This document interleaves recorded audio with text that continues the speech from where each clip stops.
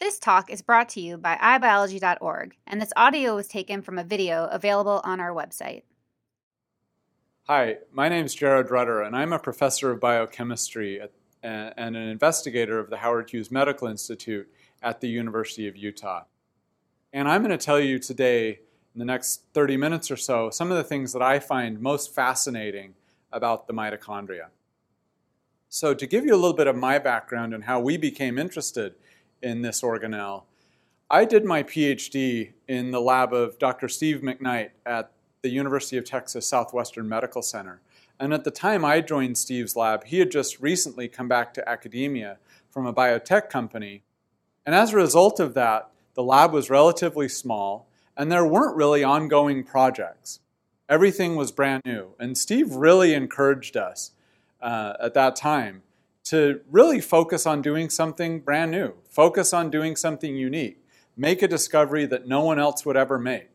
That's how we were taught to think about science, and that's a teaching that has really influenced my career and something that I've always aspired to.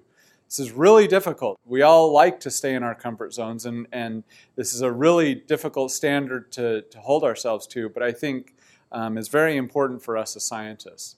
So after being in Steve's lab, I eventually went to the University of Utah and joined the Department of Biochemistry and was surrounded by a bunch of wonderful colleagues, some of which worked on this organelle, the mitochondria. Specifically, Janet Shaw and Dennis Winge really inspired me with the work that they had done to understand mitochondria and make important discoveries. And I began to be kind of intrigued and thought that my lab should maybe do something to try and understand this organelle better. And I'll tell you, one of the things that really captured my attention relating to how Steve taught us to think about science is the degree to which there were many things about mitochondria that we just didn't understand well about this complex structure in cells. So what I'm going to do is tell you about a few features of this organelle that I find really fascinating. And I'll try and allude to those points where I think there's really critical knowledge about the mitochondria that we don't yet have and that we need to understand better. And I will also tell you that Jyoti Nunari gave an excellent talk about mitochondria that's part of the iBiology series that talks about mitochondria primarily from the perspective of evolution and alludes to several features, and I definitely encourage you to watch that. And I'll try and cover some of the things that she didn't talk about quite so much. So the five areas that I will allude to regarding mitochondria are shown here.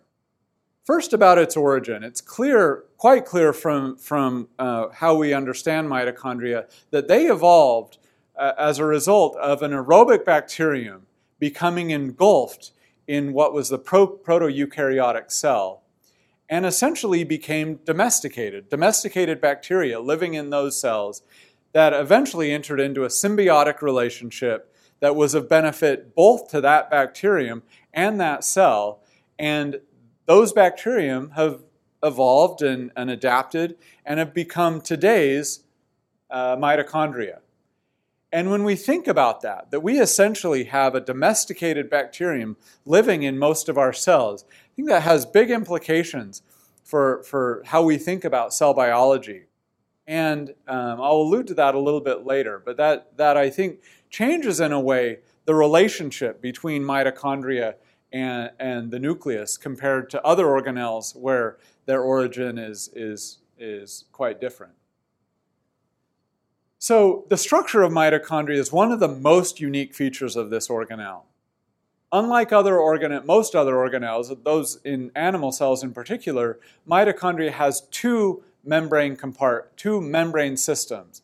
There is an outer membrane that completely surrounds the mitochondria, and everything is contained within that outer membrane. That outer membrane turns out to be relatively porous to small molecules. This inner membrane, however, which encapsulates a protein compartment known as the matrix, shown in blue, this inner membrane is thought to be completely sealed and is impermeable to ions except through specific transport processes that are critically important for the function of mitochondria. This inner membrane is highly invaginated and leads to these folded structures depicted here as cristae, which will become important later. But this folding also creates a scenario where the surface area of the inner membrane is quite a bit larger than the surface area of the outer membrane. And again, that becomes important because this inner membrane is the site of much of the important work that is done in mitochondria. And the mitochondrial matrix, I just want to point out, is where a lot of the chemistry is done. So the enzymes that we consider to be localized to mitochondria, the vast majority of them are localized to the mitochondrial matrix, which again is completely segregated from the cytosol by virtue of this two-membrane system, the inner membrane being the dominant one for conveying the separation. So where do the proteins come from that perform the work in mitochondria? 99% of those proteins, roughly, are synthesized in the cytosol on cytosolic ribosomes and then imported into mitochondria. But interestingly, 1% of the proteins found in mitochondria are actually synthesized there, and they are encoded by the mitochondrial genome. So again, another very unique feature for animal cells of mitochondria is the maintenance of this mitochondrial genome, which is a relic, we believe, of the ancestral bacterial genome that was first brought into this proto-eukaryotic cell. This mitochondrial genome only encodes 13 proteins, but those 13 proteins are critically important for the respiration functions of mitochondria. And those 13 proteins, all of them, co-assemble with other nuclear encoded cytosolically synthesized proteins into large protein complexes, which creates very interesting and important challenges of coordination we'll talk about later. So metabolism. Metabolism is easily the most famous function of mitochondria. That's what we think about typically when we think about mitochondrial function. This metabolic function of mitochondria can be broken down into several flavors of function. The most well-known and most well-studied probably is the catabolic function of mitochondria, the processes by which mitochondria consume the food that we eat and enable the production of ATP. And we're going to go through that in a lot of detail. But mitochondria also play very important biosynthetic functions in building the molecules that our cells need for duplication and repair. And there are also very important functions of mitochondria in controlling redox balance, which I won't talk about in great detail, but are clearly very important. So, this system by which mitochondria consume food and make ATP is truly amazing, truly incredibly important, especially in those cells that consume a lot of ATP, like cardiomyocytes, heart muscle cells, and neurons, which have enormous ATP demand. The vast majority of that ATP comes from mitochondria. How does that work? This is just a brief summary of that from the perspective of a carbohydrate like glucose. When glucose is brought into the cell, it's converted to pyruvic acid in the cytosol, which generates a little bit of ATP, 2 molecules of ATP. To fully capture the energy of glucose, however, that pyruvate is taken into the mitochondria, carbons are extracted and released as CO2, electrons are extracted and conveyed to the electron transport chain, which enables very efficient ATP production, leading to in an idealized setting, 38 molecules of ATP. That is the way to generate ATP highly efficiently. But as I mentioned, in that context, the carbon is lost as CO2. So if that carbon needs to be used to build something like DNA or proteins or lipids, one can't fully oxidize glucose to CO2. And so that balance between anabolic and catabolic functions of mitochondria is one I'll come back to later, but appears to be critically important. It's clearly important in normal physiology and appears to be critically important in disease. So this is an overall summary of how this happens. So of how ATP synthesis is managed by the mitochondria. So how does this actually work?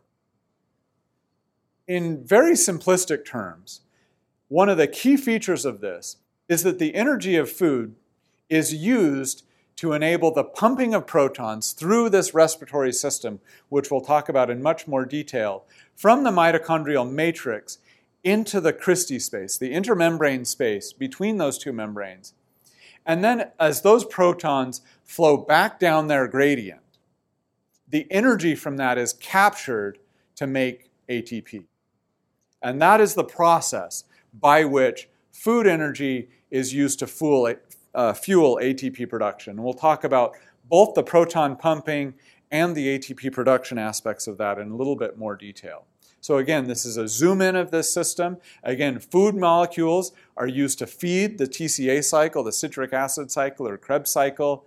The carbon is lost as CO2, but the electrons are extracted and passed to the electron transport chain, which then, in conjunction with pumping, with passing electrons, pumps protons from the matrix to the intermembrane space.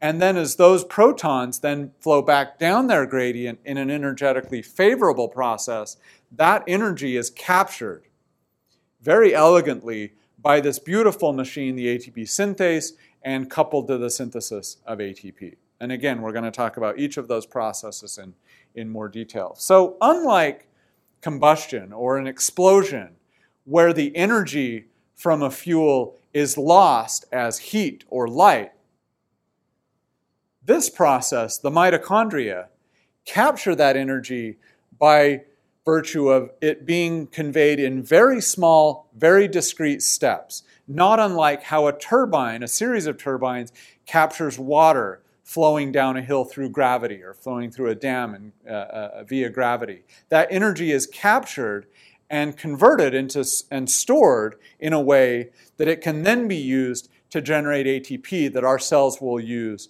to fuel the processes that they need to power. So this is how mitochondria do it, is by capturing that energy in very discrete processes. And it is done primarily through the pumping of protons. So this is a depiction of the electron transport chain. And again, this complex 1, or NADH dehydrogenase, captures the electrons that have been held in the NAD cofactor pool and then conveys those electrons to ubiquinone, and in the process of doing so, pumps protons from the matrix to the intermembrane space. The quinone pool passes those electrons again to complex 3, or cytochrome C reductase, which again pumps protons as those electrons are eventually then conveyed to cytochrome C, which again passes its electrons to cytochrome C oxidase, which pumps protons in conjunction with electrons being carried to oxygen and then enabling the formation of water. So this process, this series of many, many electron transport reactions is coupled to the pumping of protons. And this depiction is inappropriate in a way because it belies the massive complexity of these complexes. So I just want to focus on complex 1. So this is a structure of complex 1 that was solved a few years ago. 44 different proteins are required for the function of this complex, make up this complex, which exists both in the membrane, which is about here, the membrane piece of complex 1, and then this matrix arm of this complex. And these are all required for the conveyance of electrons from NADH through a series of cofactors that sequentially capture those electrons and pass them on down the chain, eventually reaching the quinone, where they are deposited, that then takes them, as I said before, to the next complex in the chain. And that conveyance of electrons is coupled to the movement of specific helices in this membrane arm that enable the pumping of protons from the matrix to the intermembrane space. How that exactly works, we don't really know. We know some of the features of it, and we're trying. The field is trying very hard to understand this in more detail. But it's a very elegant process by which these two functions of electron passage and proton pumping are coupled through this very complex 44 subunit enzyme system. So how does this proton gradient then get used to make ATP through ATP synthase? So I want to show you an animation that I think illustrates this very nicely based on actual structural data of this complex. So the ATP synthase molecule is shown, or complex is shown here. It's composed of two different motors, a motor in the matrix and one in the membrane, that uses the proton gradient as you see here. High in the IMS, you see low proton availability in the matrix. Those protons flow through this complex, and that flowing is coupled with ATP synthesis. And these two motors, the FO motor that exists in the membrane, captures those electrons and couples their flowing through to the rotation of this rotor, and the F1 motor makes ATP. So protons come in through this rear channel, bind to this FO rotor, go all the way around in 360 degrees around this rotor, and then are released through this front channel into the matrix. And that powers the rotation of this FO motor. That rotation is conveyed to the F1 motor through this central stalk, which rotates in the middle of this F1 motor and causes, sequentially as it goes around, conformational changes that convey energy to the production of ATP from ADP and phosphate. And this goes around and around, coupled with the pumping of protons, with the flowing of protons from the IMS, from the intermembrane space to the matrix, and coupling that with ATP synthesis. It's a really beautiful motor system to convey the potential energy of the proton gradient to the production of ATP that can be used for energetically demanding processes in the cell. I wanted to talk a little bit about the anabolic functions of metabolism of the mitochondria as well. So this is a complex slide, and I just want to point out a few things. So again, glucose comes into the cell, is converted to pyruvate in the cytosol. That pyruvate is transported into the mitochondria and enters the TCA cycle. That TCA cycle not only extracts electrons to fuel the electron transport chain, but also provides intermediates like citrate that can then be exported to the cytosol and are critically important for the synthesis of lipids like fatty acids and cholesterol. So mitochondria actually contribute to the building of molecules as well as their destruction, like this in this case with lipid synthesis. Oxaloacetate, another TCA cycle intermediate, is also used in the building of amino acids like aspartate, which contribute to nucleotide biosynthesis. So again, very important biosynthetic functions of mitochondria in addition to the catabolic ATP producing functions that we tend to focus on mostly. Interestingly, many pathways are actually shared between the cytosol and the mitochondria, or mitochondria and another organelle. Phospholipid biosynthesis is one example. One example is also shown here, which is particularly interesting, like this SHMT enzyme, which interconverts glycine and serine. There's actually an isoform in the cytosol and an isoform in the mitochondria that do the same reaction.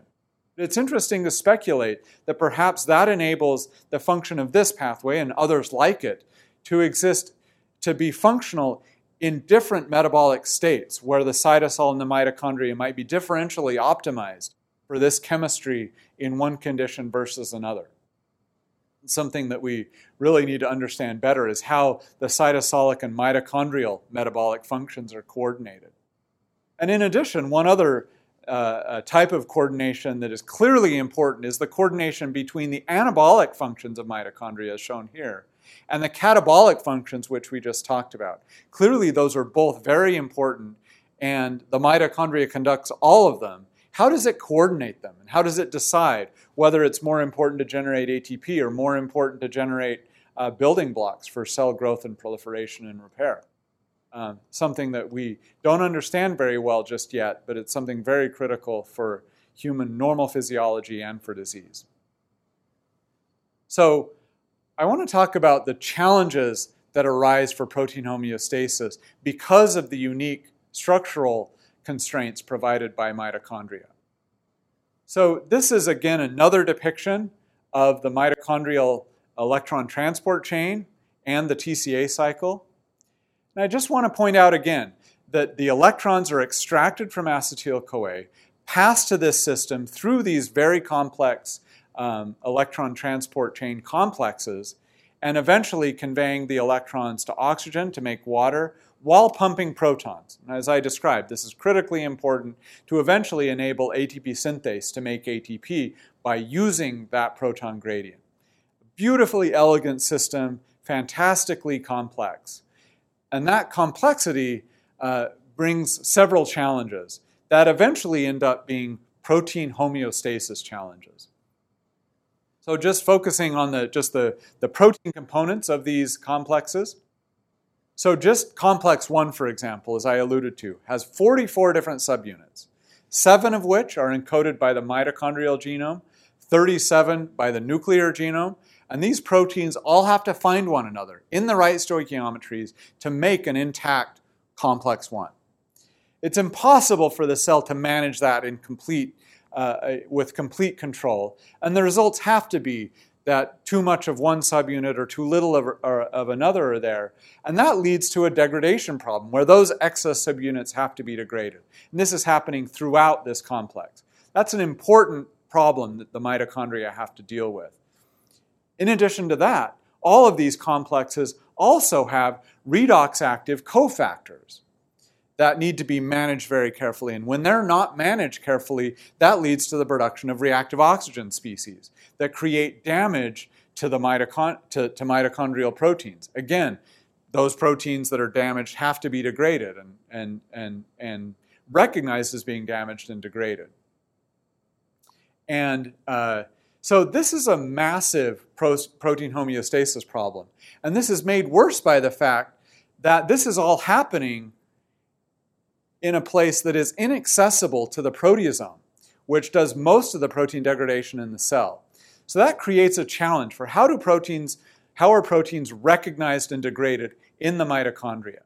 And this is one depiction of the complexity of systems that do that. This system includes several proteases in the matrix, in the inner membrane, and in the inner membrane space that, through mechanisms we mostly don't understand, recognize proteins that need to be degraded and degrade them. There are also proteins on the outer membrane that need to be degraded, extracted from the outer membrane, and typically presented to the proteasome for degradation. How are they recognized as being aberrant still remains to be determined.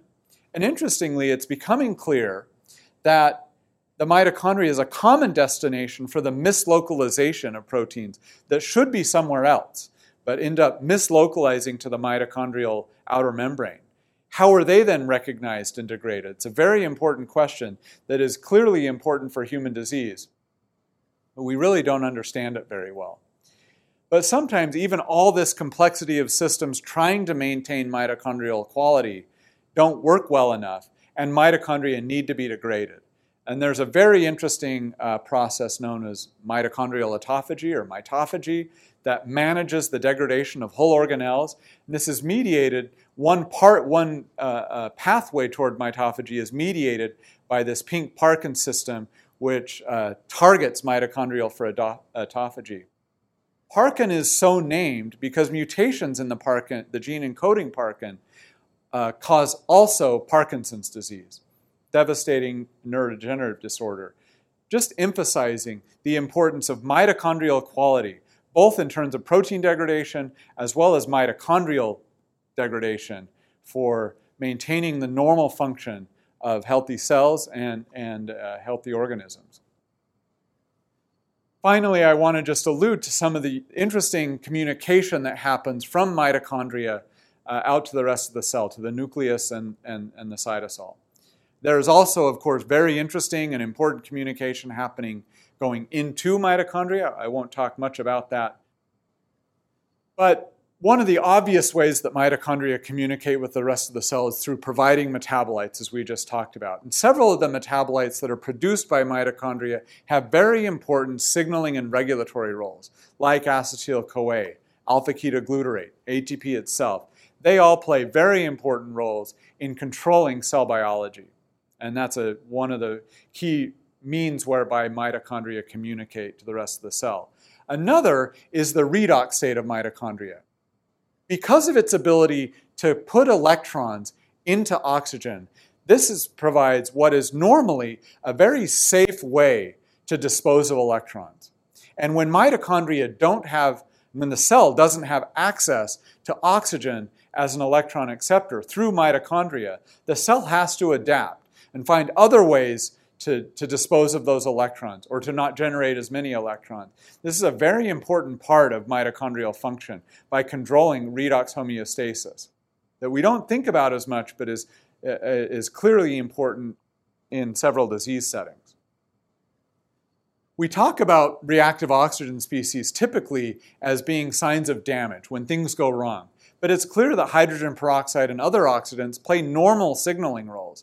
And we're just starting to understand the means whereby that signaling happens. What are the targets of that signaling and how does it control cell biology? But it's interesting to speculate that that might be a very interesting sentinel of how mitochondrial function is going by virtue of the production of hydrogen peroxide.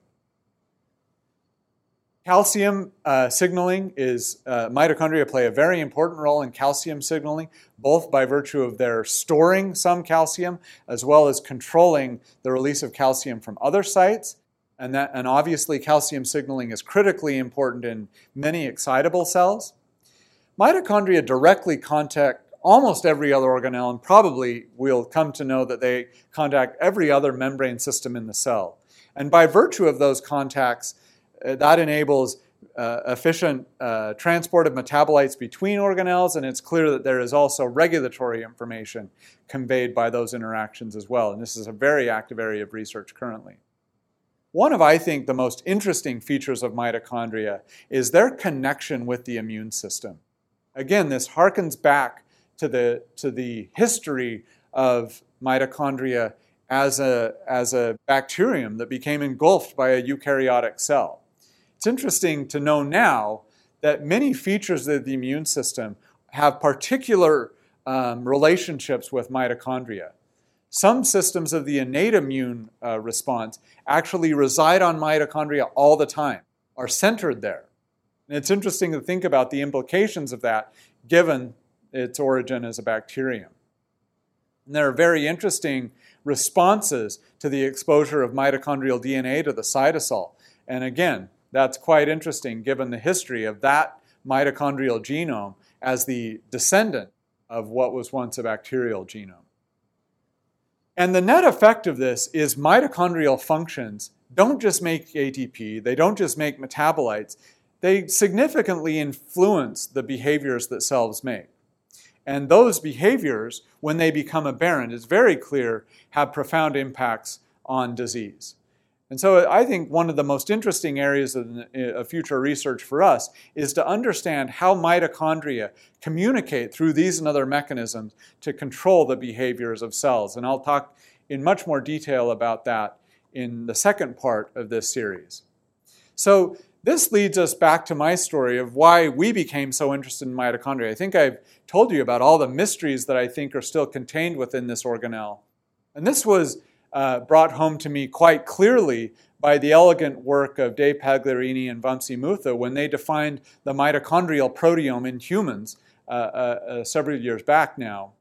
And it became clear that about a third of the proteins found there were completely uncharacterized. For this organelle that's been so well studied, about a third of the proteins found there have no known function. They likely are doing something. And that likeliness that they're doing something is really illustrated by the fact that many of those proteins are found throughout all eukaryotes, implying conservation across many, many years of evolution. So that function that they're doing is not important just for yeast or just for humans, but throughout all eukaryotes. So we decided in my lab to take a stab at understanding the functions of some of these uncharacterized, highly conserved mitochondrial proteins.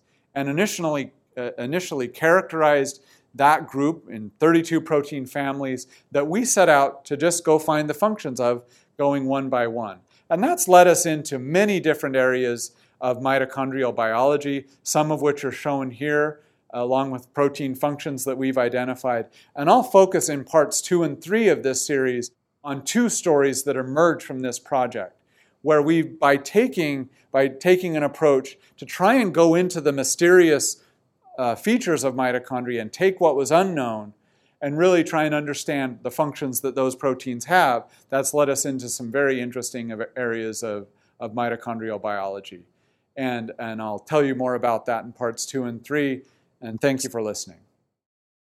Visit us at iBiology.org for more free talks from the world's top scientists. Funding is provided by the National Science Foundation and the National Institute of General Medical Sciences.